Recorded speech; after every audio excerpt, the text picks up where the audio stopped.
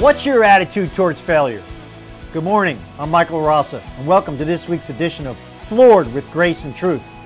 Hey, when I was 23 years old, I was introduced to one of the best life teachers, sales teachers, and coaches on the planet, Tom Hopkins.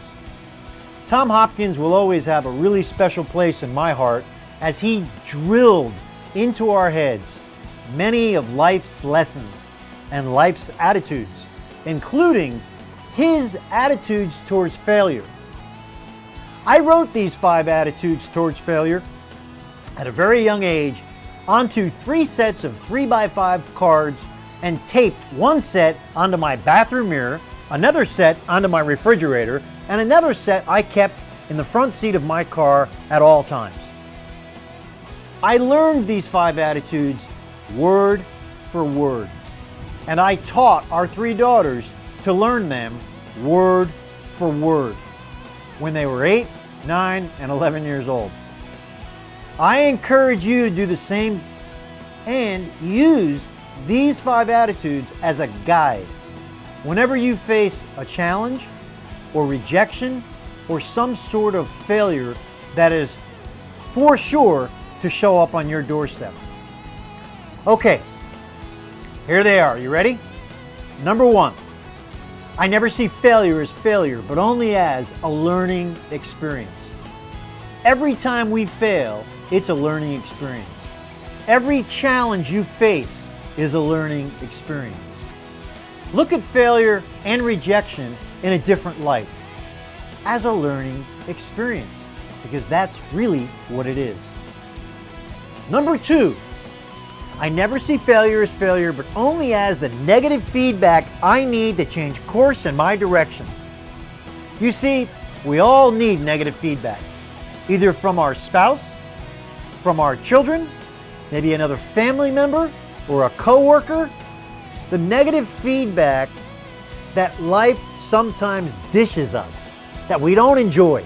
We need to embrace it and look at this as new, valuable information on how to reach our target or whatever it is we're working towards at that moment in time.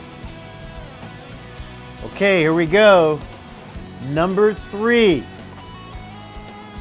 I never see failure as failure, but only as the opportunity to develop my sense of humor. Have you ever had a negative situation, a failure, a traumatic experience take place involving maybe in serving a client or serving one of your residents or helping a family member? Only 3 weeks later, when you finally tell someone about it, it suddenly becomes funny. You start to laugh about it. The longer you wait to laugh, the more that failure is going to hold you back. So make a determined effort to laugh sooner. Learn the trick of telling a good story on yourself and laugh about it sooner. Please, it'll help you. Number 4, I never see failure as failure, but only as an opportunity to practice my techniques and perfect my performance.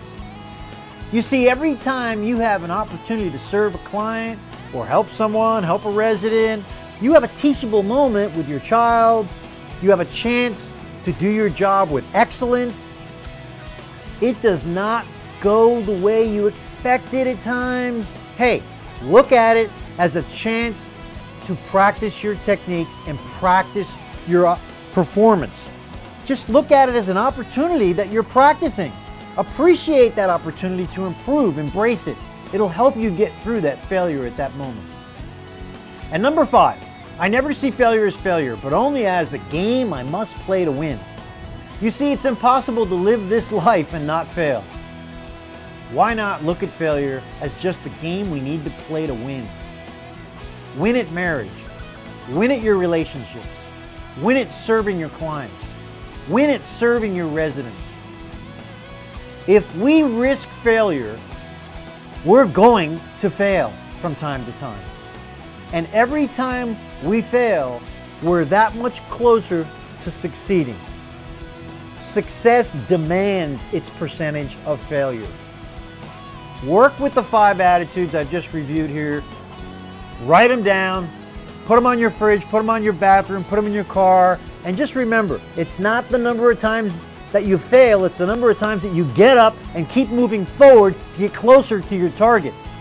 So, there you have it. I hope these helped this week. Go out and make some great choices this week, and have a good one.